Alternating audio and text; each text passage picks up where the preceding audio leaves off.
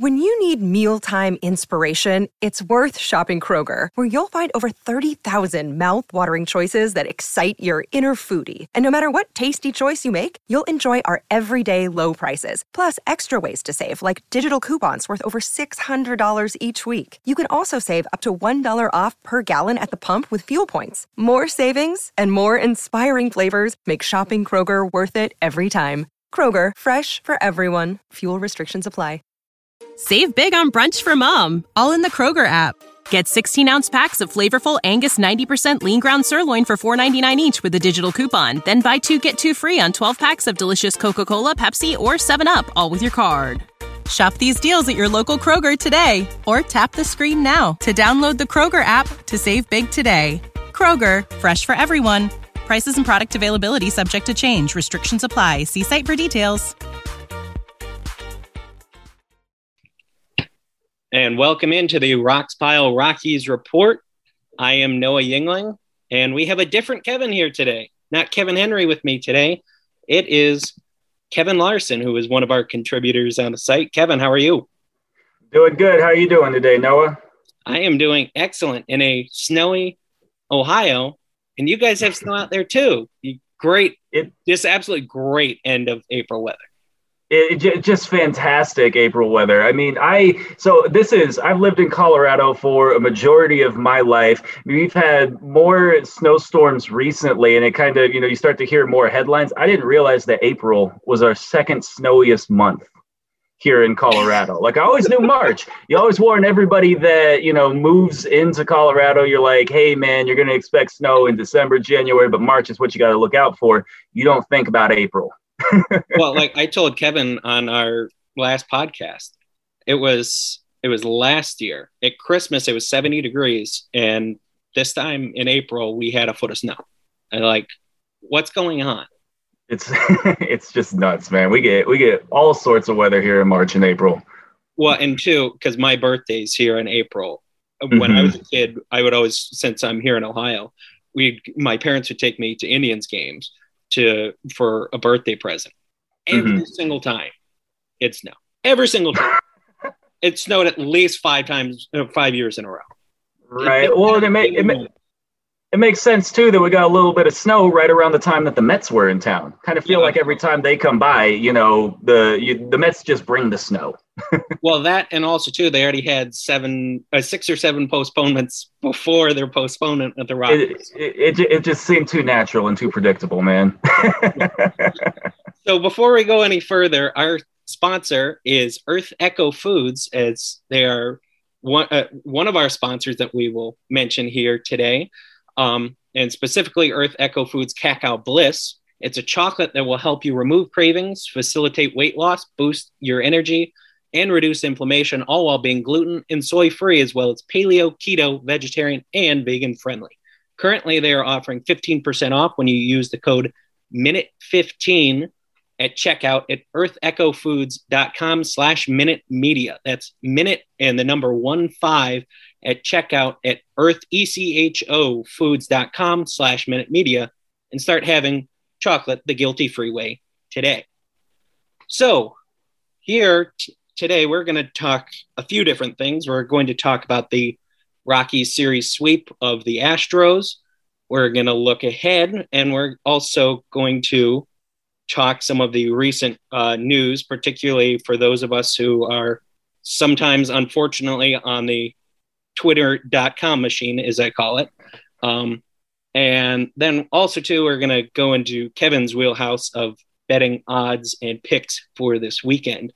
So first off, looking at the series with Houston, the Rockies swept the Astros, which the Astros had the Rockies number, but they also don't have trash cans now. So perhaps, I had somewhat.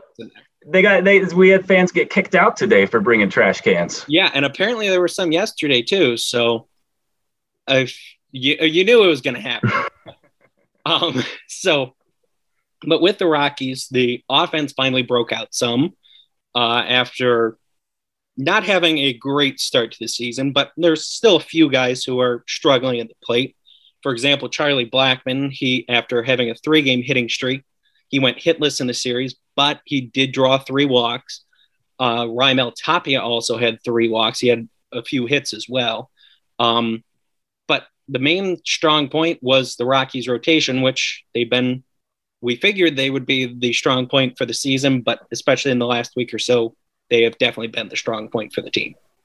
Yeah, and I would definitely agree with that. I mean, I think, when we talk about the Astros have had the Rockies number, I sit back and think about every time that they come into Coors Field. I feel like besides that one, was it a Charlie Blackmon walk-off a year or so ago? I feel like besides that game, anytime we see the Astros, it's never great news for the Rockies. So the fact that we actually had a sweep, mind you, it's just a 2-game sweep, but it's a sweep with the 2021 Colorado Rockies. That was pretty impressive. I definitely did not see that coming. Jon Gray, he's continued to just have, just great performances, great starts out of him. He needed to, have a little bit more of a get right year. And he's had it. He's come through in quite a few of his games. And then I think that we're seeing the same thing with Austin Gomber. Outside of his first start with the Dodgers, it seems like he's toned down a little bit. Maybe he had some nerves there in his first start against the Dodgers. But he's starting to really come through, and it's impressive to see, at least at the start of April here, that they're helping to keep the Rockies in games, at least early, right? But they're giving the Rockies a fighting shot, and they continue to be the strength of the team, kind of a continuation from our past few years, right? We've got a nice, good starting rotation, and it gives the Rockies hope. Yeah, and entering today's game where Gomber did pitch well, he went 6 innings and allowed 2 runs.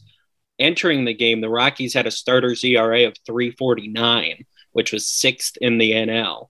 And they've only allowed more than 4 earned runs, I should say, in one game this year. And that was the second game of the season. They've gone 7 games in a row without allowing more than 3 earned runs in any game. And also, 5 of those 7 have been quality starts, meaning they went at least 6 innings, which frankly is a good thing for the Rockies, especially when we were talking about this on the last podcast, with the possibility of having a doubleheader this series because of the snow. The Rockies actually would probably like to play a few doubleheaders because they're only 7 innings, and therefore they get to go to the bullpen less. That's a good point. You point out, all of the quality starts that we've gotten, and if your starters are getting 5 to 6 innings, and in that 7th inning, you can just bring in Daniel Bard. Probably a good recipe for success for the Rockies. So yeah, maybe we need more snow. How long does snow stop here in Colorado? Can we go into June, July? Yeah, August? You might see June, July, and you never know though, because it's like here in Ohio. And if you see in the same week snow and 90 degrees, it's not surprising. So we had that in September too, Labor Day. We had that same situation. Oh, yeah. Just incredible. So yeah, for the Rockies bullpen though, since the starters have been giving the quality starts, there's been a few guys we haven't seen a long time. For example, Ben Bowden, we have not seen since April 13th. Jordan Sheffield, April 11th. Tyler Kinley and Carlos Estevez, they've been a week, April 15th.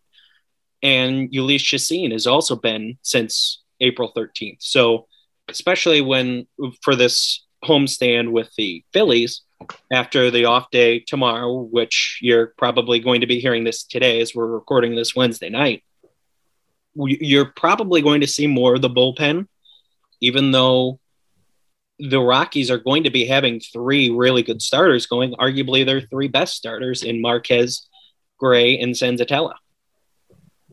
Mm-hmm. Yeah, I think that, it's definitely going to be, having Marquez and Senzatella. I'm actually seeing Chichi Gonzalez being the first game against the Phillies. But Bud Black actually said that they're going to skip Chichi Gonzalez. Okay. So ESPN just hasn't caught up on me yet. All right. Correct. Well, yeah, definitely those are the right guys that you want on the hill for a team who is performing significantly better at Coors Field right now compared to on the road. So if you're trying to get a series win against a team like the Phillies, that's those are the guys you want on the hill. Yeah, and with Gonzalez, he is going to be pushed back to the Giants series, which they'll be going back to San Francisco, and we've talked about that on the podcast before, going from elevation to sea level. They're going to be doing it again by starting their second road trip of the year, same as they did the first, going to San Francisco.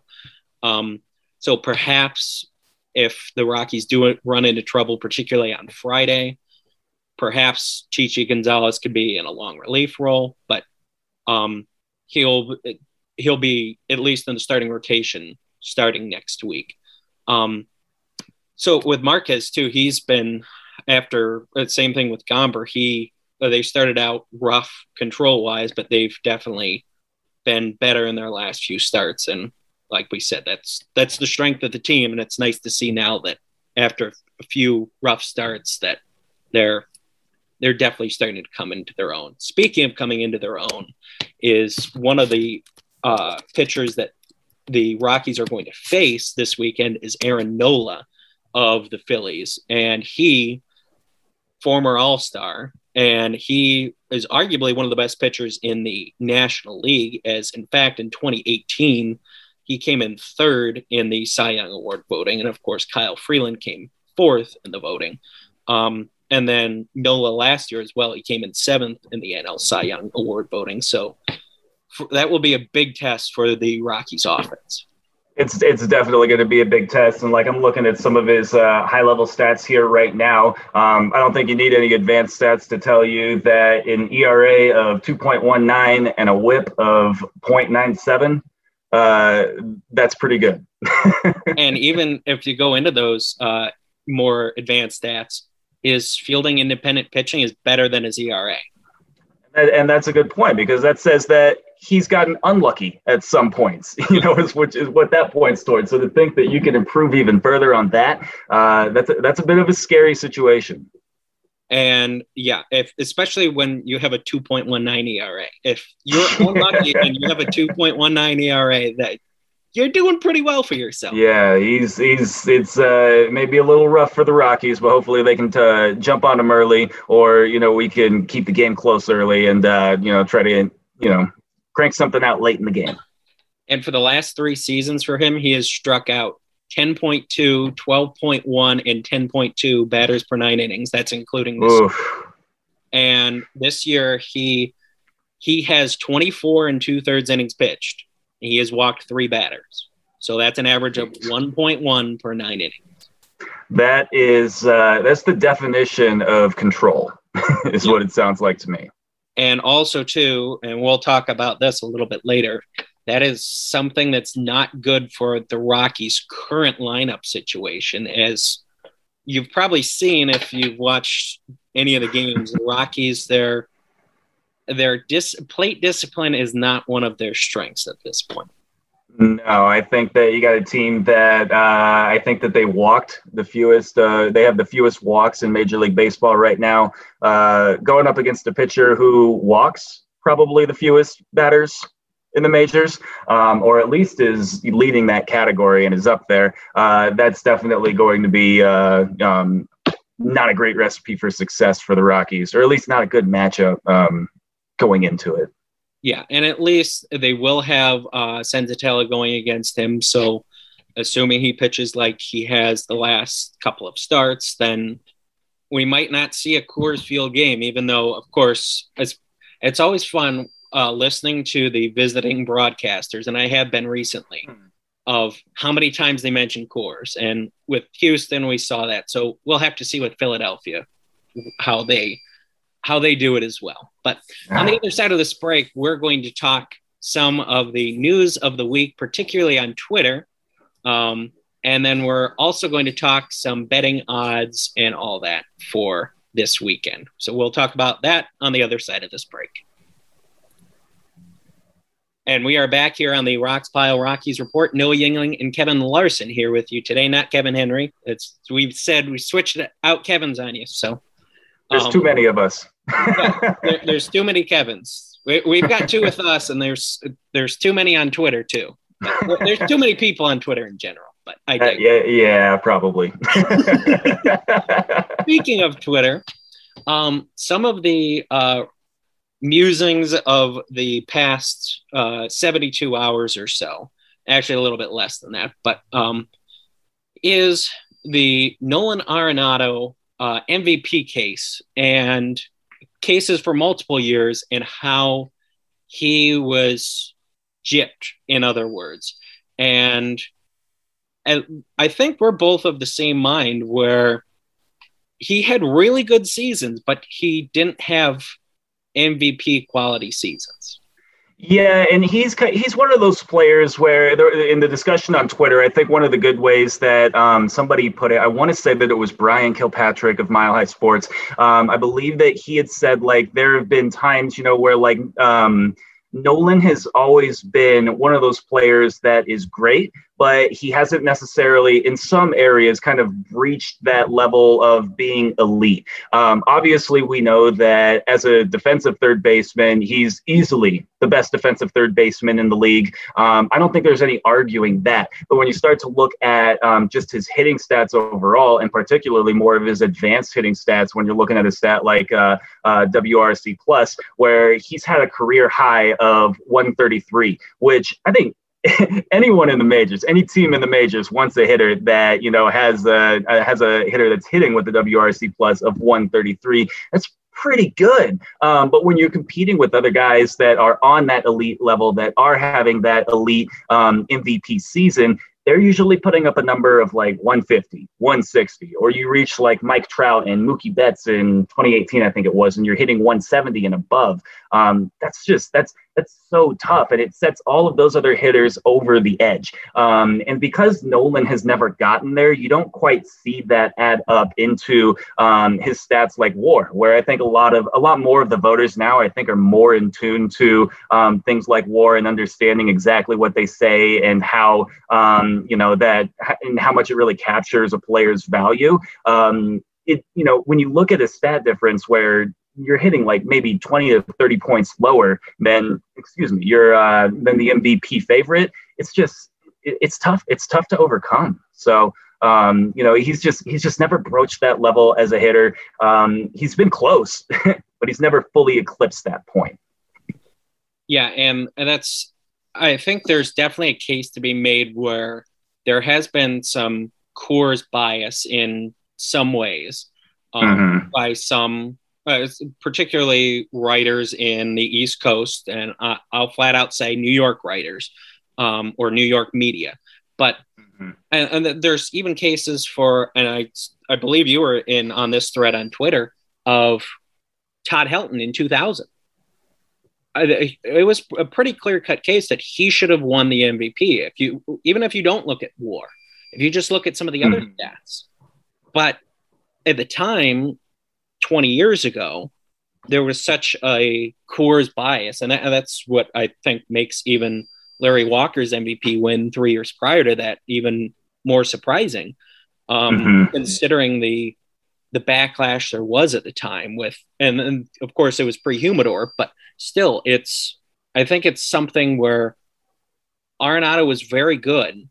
I mean, after all, he got 5 straight MVP finishes in the top 10, but he wasn't quite at that offensive level where, I mean, you could even say he was just a slight step below elite. Because, I mean, he led the NL in homers and RBIs for a couple of years, but especially playing at Coors Field, he just wasn't quite at that level. Yeah, no, and I think that, when we start to, even talk about more of the park factored stats and, some of the people having that East Coast bias that is going to influence it, where you look at Coors and you say, hey, this is influencing a hitter so much, right? Some of those stats are pretty harsh to players that play for the Rockies. And, but in how it should adjust, I think it should adjust, their stats, like their WRC plus, probably a couple points, right? So if you're looking at Nolan in 2018, I believe it was, and he put up a WRC plus of 133. Maybe that gets adjusted to 136, 137, potentially 140 if it's really, like if they're really holding it back. But does that really kind of, does it push him over the next level to everybody else that had won it? Like if you look at his case in 2016, there was a lot of noise for, we want Nolan to be MVP in 2016, and he had a great year. He finished 3 WAR behind Chris Bryant.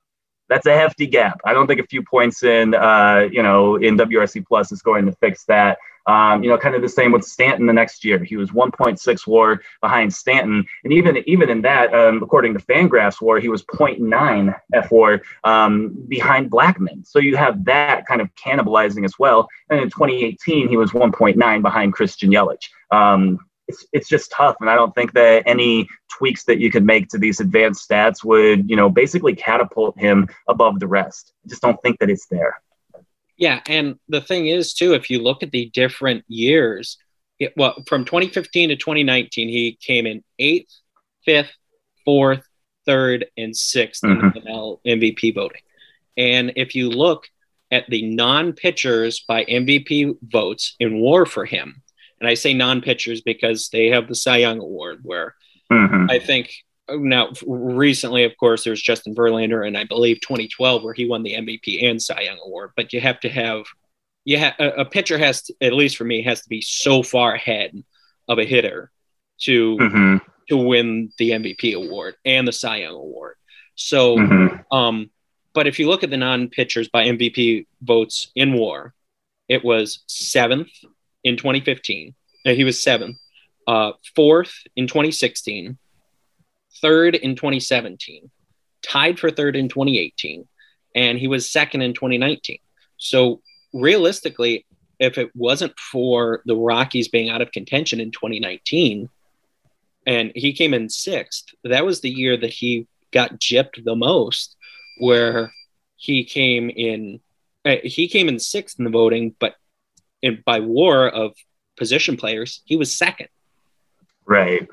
Yeah, that's something where it is like, okay, if you want to look at more of the more of the narratives that might push over, that would be one where, because the Rockies were not contending for a wild card spot, not in the playoff spot, they kind of overlooked it. And then even sometimes with the voting that doesn't matter. I think that if you looked at Joey Votto in 2016 when he came in 2nd in the NL MVP voting, he was just so much higher in terms of WAR that it kind of made you look past the record that the Cincinnati Reds had that year, and that catapulted his voting. Really, I was one of the guys that in 2017, when I was looking at that, my mindset has always been like, okay, even if you have like a really great season like that, I personally want to see a player that's still on a team that is competing and that is close, right? So I kind of looked at that as, there's no debate between Stanton and Joey Votto, because just where they are in the standings, really, even though neither of them made the playoffs, but Stanton was, a little closer to that. But with Nolan's case too, like that's just kind of furthering the point of, you have to be having so significantly good of a season to really be able to win MVP and kind of really breach that elite level that we kind of talked about earlier. Yeah, and if we look back to how we were talking earlier about 97 and 2000, if you look at 2000, for example, it was Jeff Kent that won. And he had a good season, 7.2 WAR, 33 homers, 125 RBI, hit 334, 424, 596. And he got 22 of the 30 first place votes. So it wasn't even really that close of a vote. Barry Bonds came in 2nd, and he had a 7.7 WAR. 49 homers, 106 RBI, so 16 more homers, but he had 19 less RBI.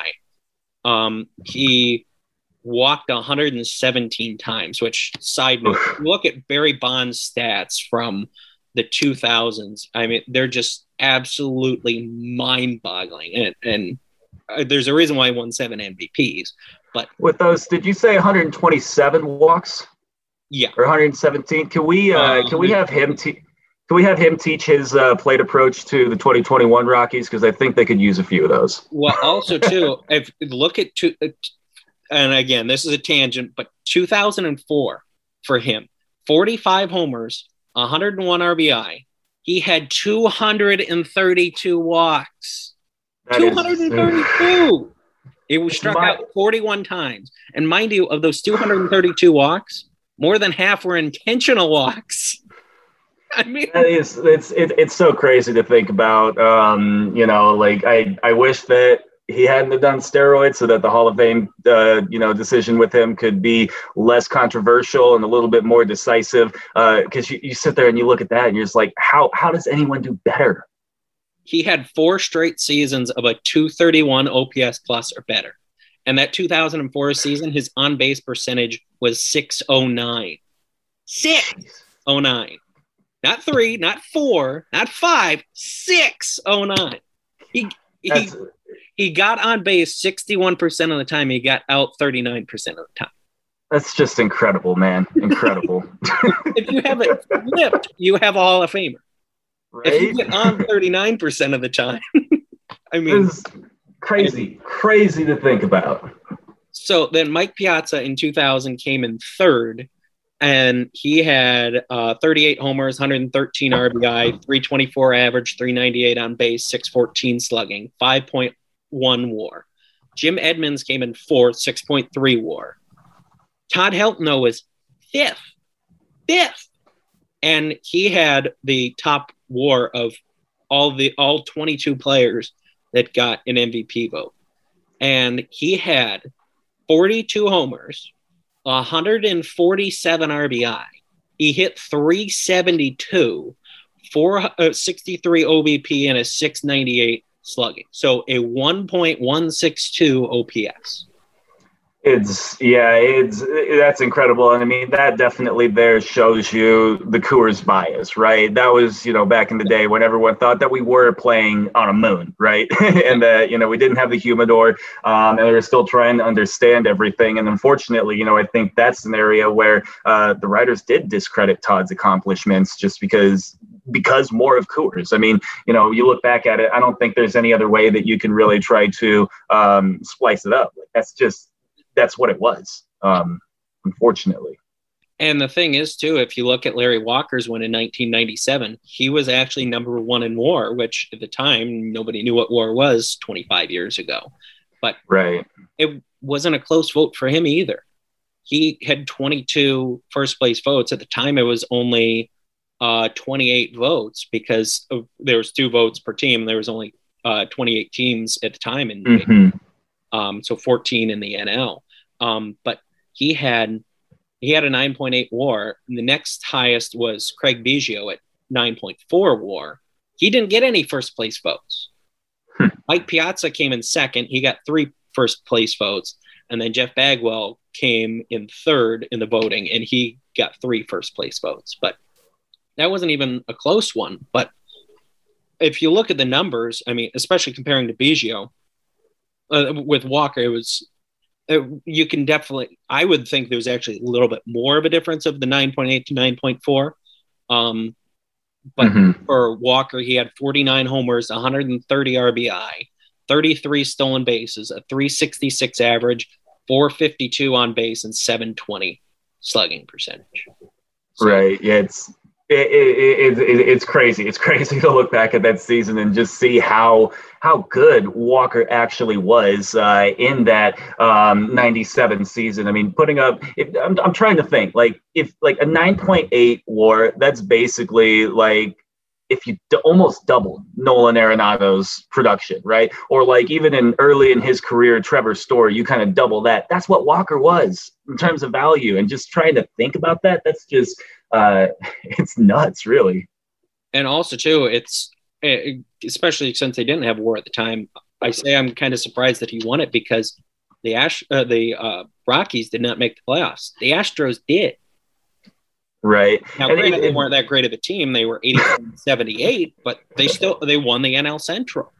So right. They got swept in the division series, but still, they made the playoffs. The Rockies didn't, and that, especially at the time, was, but still is now a big factor of, if it's close, this guy made the playoffs, this guy didn't. Okay, playoffs. Yeah, it kind of makes you wonder too if you're looking back at how the voting process was in the early '90s with Walker, at least leading for everybody. They got an MVP vote according to Baseball Reference here, leading the league, or at least the voters here, with 49 home runs. And maybe that was a little bit more of a simple decision back then to just go with, who had the most home runs. And as long as they had some other numbers that matched up, that probably lined up with it. I think that Ryan Howard, I believe, won an MVP in 2008 or 2009 when he led the league in home runs. And I think that, there was probably a similar thought process there. But yeah, it just goes to show you how far we've come in terms of using advanced analytics and, more park factored stats to really kind of grade these players and really see how much value that they have. Because some of the old MVP votes, like the 2001 with Todd Helton, you look back at it now with some of the metrics that we look at now, and you're just like, how could anyone other than Helton have won in 2000? Yeah, and that's the thing. It wasn't even particularly close, but at the time there was definitely a Coors bias. But I think that's definitely gone away in the last few years. It's still there, but it's not there as much as some people want to make it seem it is there. Yeah, and I would agree. It's definitely still there, but I think that people are a lot more educated now. Even some other people trying to understand things like the Coors hangover, and being willing to learn more about that and how that affects, some of the park factored stats that the Rockies are seeing, and how it could even affect other teams. So there's definitely been a lot more education about Coors and all the Coors effect lately, and it definitely has helped to tone down the Coors bias that we've seen in the past.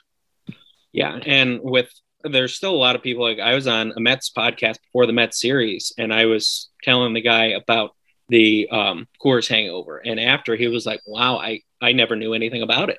So, and he's like, I'm going to have to do some more research into that. So but on the other side of this break, we are going to talk something in Kevin's wheelhouse. That is betting odds and picks for the weekend. Let's get it. So we'll talk about that on the other side of this break.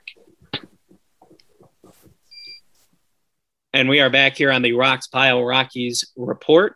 Noah Yingling and Kevin Larson here with you. And we are going to talk about some betting picks and odds for the weekend. So as we mentioned, the Rockies are going to be facing the Phillies, and it will be an interesting pitching matchup for the Rockies, as they have pretty much their three best starters going out there right now. And then they're going to be facing Aaron Nola. So are there any odds that you would want to take for the Rockies or Phillies, or would you want to go more take more of the field of the other games that are going to be played this weekend? Yeah, so I think that if we specifically look at what's coming up here between the Rockies and the Phillies, and we kind of check out some things that have happened here in the past, I've actually found some interesting trends. First off, I think that, when we just got done talking about Coors and how everyone thinks that, it's a major effect and you're going to score 1,000 runs when you get to Coors, and it's just amazing. So your intuition would tell you, hey, I don't care what game is happening at Coors, it's at Coors. I'm going to hammer the over. You actually probably shouldn't do that this weekend. The over for the Rockies this year is actually 5-12-1. So when we talk about like, hey, this is a mix between the Rockies have had really good outings from their starting pitching. They've kept them close in games. That ties into the fact that the offense hasn't exactly been all that spectacular for us. You combine those two things and you're probably going to hit quite a few unders, right? So I would actually look at, in a game between Senzatella and Nola, let's check and see what that total is at. It's probably going to be 10.5, potentially 11.5. I would side towards the under on things like that, just specifically based off trends. That's a number that I think has been surprising to me. I think that, a few of the games that we had, with the Dodgers, or the extra inning game that we had with the Diamondbacks, where everything kind of, blew it out of proportion. I think you sit here and you think like, hey,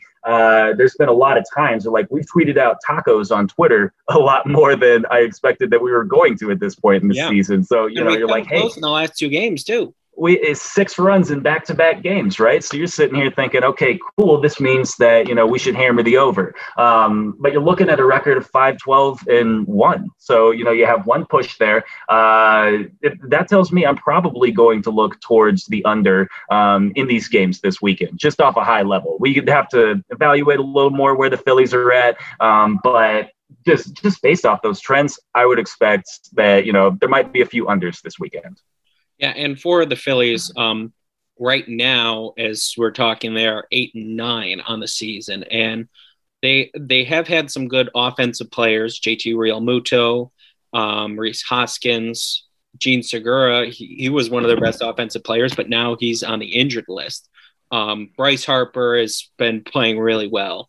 In fact, Kevin Henry and I talked about him a few episodes ago, of one of those guys where it's kind of like what we were talking about earlier with Arenado. He's been very good, but he hasn't quite reached that elite level yet. And right now he's playing at an elite level. So we'll have to see if he plays like that this weekend and for the rest of the year, because entering Wednesday, he had an OPS plus of 195 because he was in 346 with a 485 on base and a 577 slugging.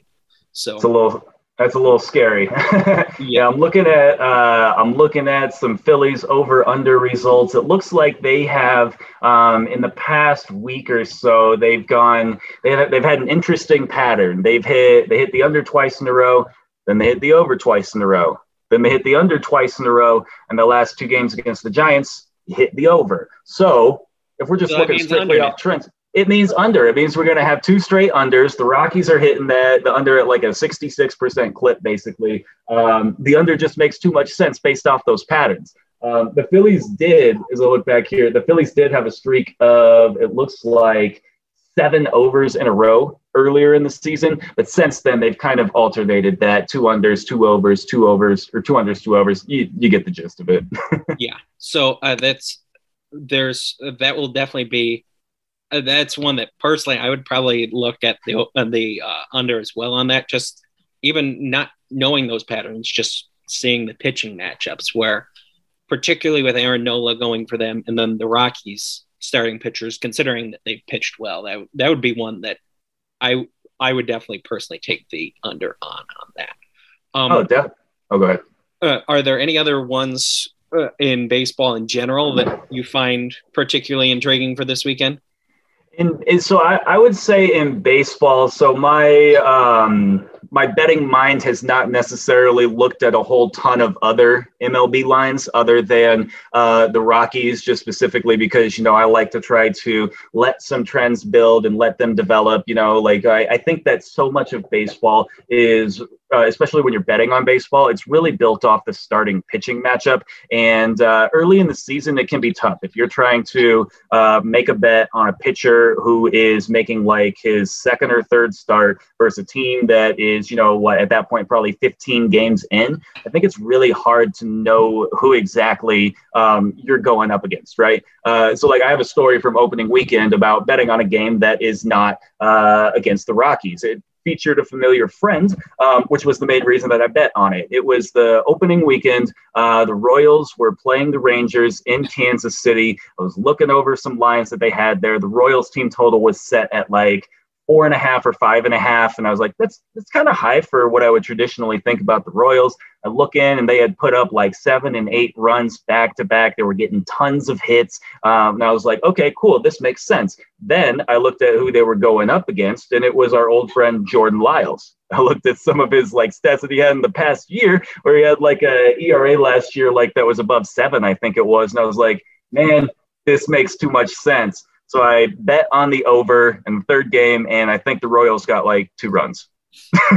Well, and also too, I might have even been open. It was one of the first games of the season for them where the Royals, they just scored 15 runs, because I remember it was David Dahl was hitting against Greg Holland, and then 2 batters later, Wade Davis came in for Greg Holland. We're like, okay, I remember that, yeah.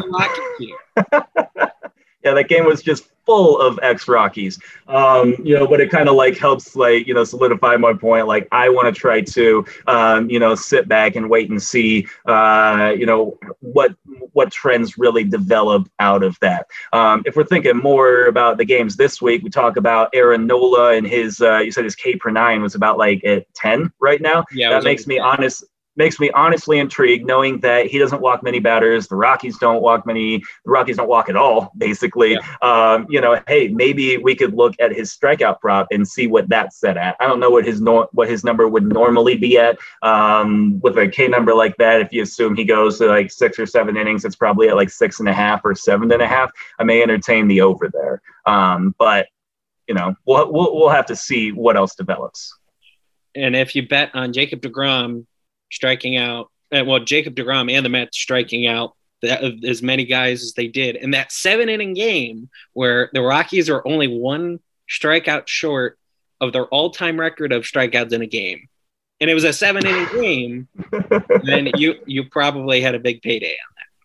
Right. Yeah, that's an easy over to take. If you look at Shane Bieber, he's striking out like 10 plus batters a game right now also, so he's a good over bet. One of the good trends too, here's the other reason that I won't be betting on early season baseball is because sometimes I find myself somewhat of a jinx on certain trends. So yeah, here's all like.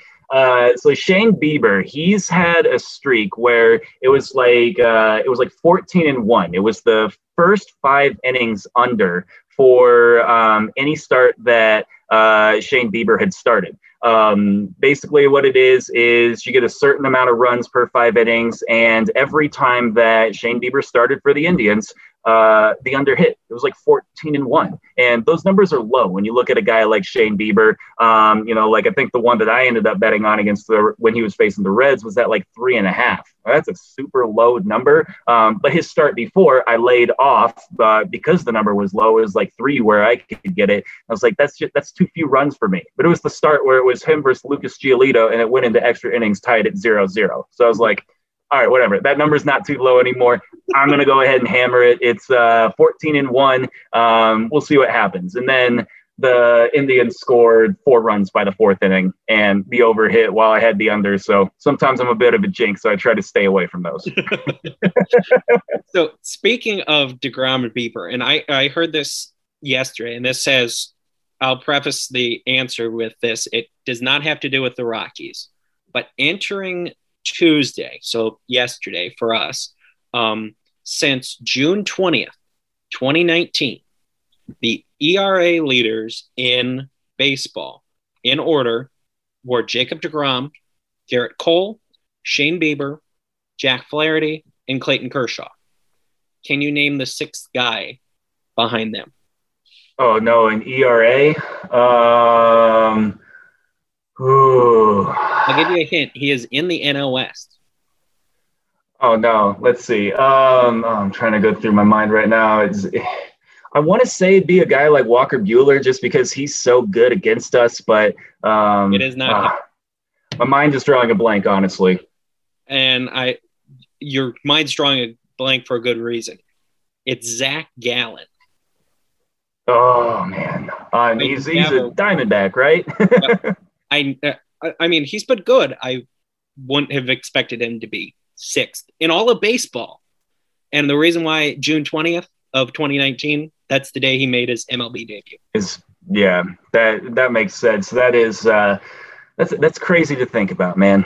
Yeah, I heard that it was actually on the Reds broadcast of the game that ended up getting snowed/rained out in the bottom of the 9th inning. So yeah, that's right. There's been snow too many places. So we'll talk about some of those StatCast numbers that we mentioned a little bit ago on the other side of this break.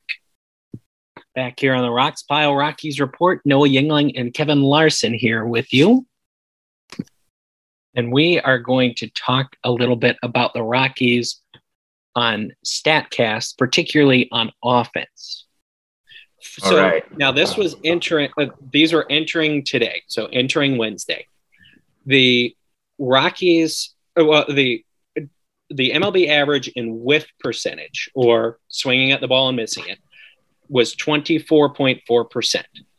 Can you name the Rockies team leader in that department? In the whiff percentage, I would think, are you looking at just starters or relievers too? No, I'm just I'm anyone talking on the about roster. position players. Position players, swing and miss. Yep, and any position players. They don't have to be league qualifiers. That makes you think maybe a guy like Josh Fuentes. He is in the top 5, but he is not as high as I expected. It is Sam Hilliard. Oh, he was going to be probably my second guess, just kind of knowing where his K percentage has been at in the past. That doesn't surprise me. His whiff percentage 50.8%. League average is not even 25, so he is more than double the league average. I will say that's better than I think I could do, but yeah, that's true, and that's better than I can do as well. But first pitch swing percentage for the Rockies hitters. The league average is 29%. Can you name the top guy for the Rockies in a bad way on that, meaning his percentage is higher than league average? Oh man, I feel like I'm just going to be repeating myself here because I keep thinking Josh Fuentes. Close, but he is not it. Ooh, Ryan McMahon. That's 47.7%. Fuentes was 45.5%. At least though, if you're looking at a guy like Ryan McMahon, at least he's still putting up some good numbers though. Yeah. So even if you're swinging at the first pitch and, that's not always the smartest decision unless you've got a good read, he's still putting up a WRC plus of 122. He's got 6 home runs already leading the Rockies. So at least he's getting results. All of last year. So he did. Yeah.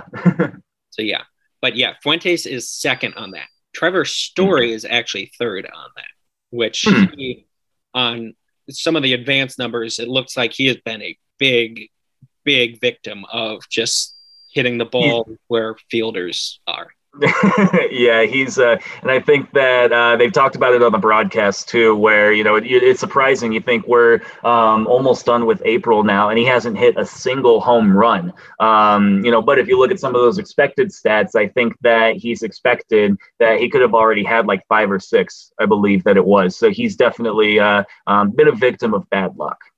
And we tweeted about this earlier today. If you had Jonathan Daza and Dom Nunez having 5 times the amount of home runs than Trevor Story and Charlie Blackmon through now 18 games through the season, congratulations, you are a winner.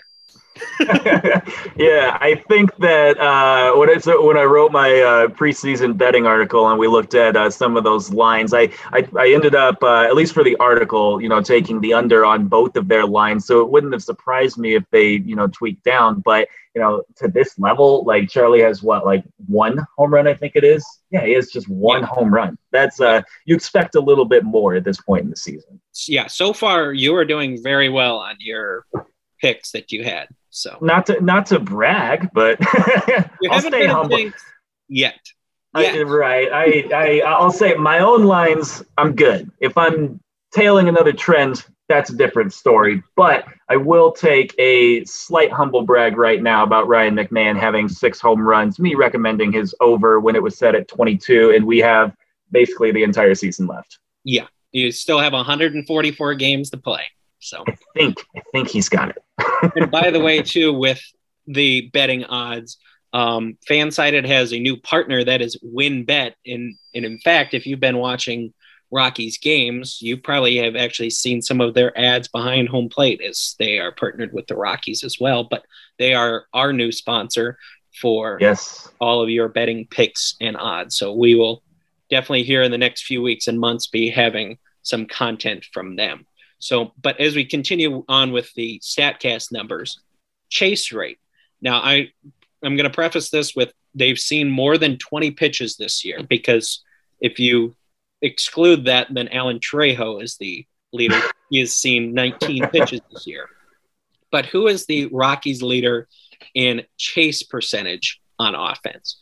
The league average is 28.4%, and this person has a chase rate of 50%. That makes me think of, without saying some of the names that I've already said, I want to say a guy like Raimel Tapia. He is second. I keep getting second place, man.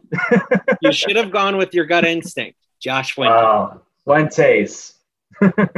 Yeah, 50% chase rate, which obviously it's one thing if he had that and he was hitting well, but he's not hitting well. So no, not. I'm looking at the advanced stats right now. Do you want to know what his WRC plus is?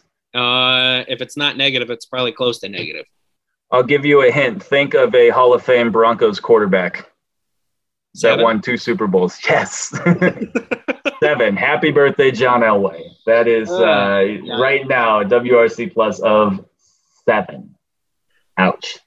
And I also have to say too, with we just mentioned the chase percentage rate. Now the chase contact rate, the league average is 58.9%.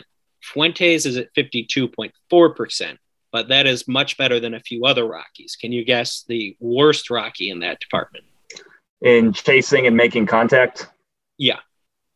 Meaning they had the least amount of contact when they chase.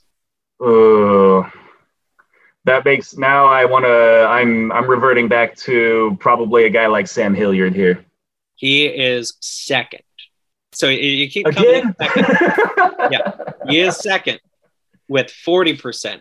Number 1 is Ryan McMahon at 37.9%. Now, all of these have been entering Wednesday, so perhaps after today's game they changed, but that was entering today. Right. What I will say about McMahon, though, is that, looking at this stuff, like we say he's gotten results. I think that one of the positive things that we're seeing out of him this year is there's been quite a decrease in his K percentage. I think that's been one of the things that has really held him back the past few years. He's been at 31.7%, 29.7%, 34.2%. It's really good, I think, that he's decreasing that. And when he's putting the ball in play, he's getting much better contact out of it too. He's striking out now. It's dropped to 20%. Yeah. So I think that, while some of these stats are obviously not great for us to see, there's still been a lot of at least early season improvement for McMahon in some categories.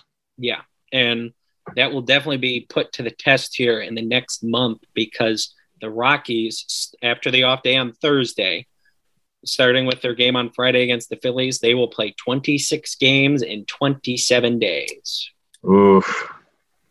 So it's a lot of baseball. They had 2 off days this week, and then they had a few last week, especially with the snow out. But yeah, now they're getting into the stretch that, quite honestly, it will define their season. Right. It'll be I hope they can pull through, man. Yeah, it will be an interesting stretch for them. As we mentioned, they're going to be facing the Phillies, and then they're going to be going to San Francisco after that, and then they will go for 4 games with the Diamondbacks. They will come home for 3 games against the Giants at Coors. Then they have an off day. Then they're back on the road. 3 in St. Louis. They come back home. 3 against San Diego, 4 against the Reds, and then they go back on the road to San Diego for 3 before they have their next off day. So with the Coors to sea level thing, they will have that, especially in the month of May. They will have it a lot because they go from Arizona, and 3 days later go to Coors, then 4 days later, they go back to sea level. And 3 days after that, they're back at Coors. Yeah, it's crazy. And then even after that break, I'm looking at the schedule too. They have 10 straight games right after that also, where they're in Arizona, and then they fly out to the East Coast for 4 in New York and 3 in Pittsburgh. Yeah. And then they're off on Memorial Day. How dumb is that? That's the worst, man. Baseball on Memorial Day is one of my favorite things. When my wife and I, we do our stadium trips, Memorial Day is kind of one of those days that we want to try to aim for. So to not be playing baseball on that day, that's unfortunate. Now, the thing is, if you want to go travel to a park and you want to see 2 games on Memorial Day, you can see the White Sox and Indians in Cleveland because their game today got snowed out. So they're going to have a doubleheader on Memorial Day. But the Rockies don't play at all. So yeah, makes total sense with the schedulers. Total sense. Yeah. And we've talked about that honestly too much probably here on the podcast. We got to rant about something because I rant at the end of the podcast. So this can be my rant. Again, the scheduler. What the hell are you doing? So, okay. So, but I digress on that.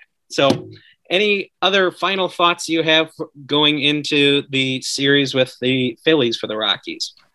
I think one thing that I would probably point out, if we go back and we still talk about like, hey, my Twitter feed is betting, and a lot of people have kind of like asked me this year, hey, I'm not exactly stoked on the Rockies. How can I bet against the Rockies? What's going to be the best strategy for that? And if we're talking this weekend, I think that one thing that I want to kind of point out to people right now is that they should probably be a little weary of the run line. If we look at a matchup like Nolan versus Senzatella, the Phillies are probably going to be favored. And on the run line, basically what that means is that if you take the Phillies while they're favored, it'll be -1.5. They have to win that game by 2 runs or more. On the run line for the Rockies at Coors Field, they are 9-3 in total. Even when they're favored, they've been favored twice actually this year, 2 of the games against the Diamondbacks.